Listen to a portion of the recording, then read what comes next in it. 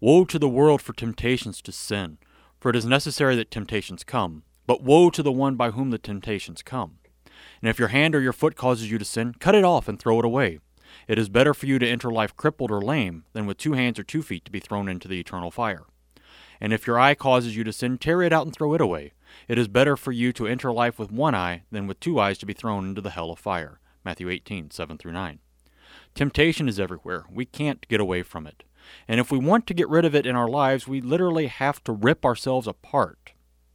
This is what we need to do if we want to save ourselves from temptation. But that's exactly what sin does. It rips apart what God has created.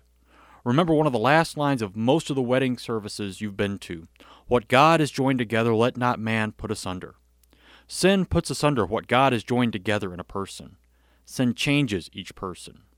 Yielding to sin is bad enough, but causing someone else to fall into temptation is worse. Both are sin, but one is internal, the other external.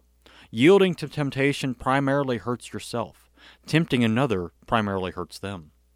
Jesus says it is better for you to enter life crippled or lame or with 1 eye than to be thrown into the hell of fire. Temptations come, but Jesus always provides a rescue for you.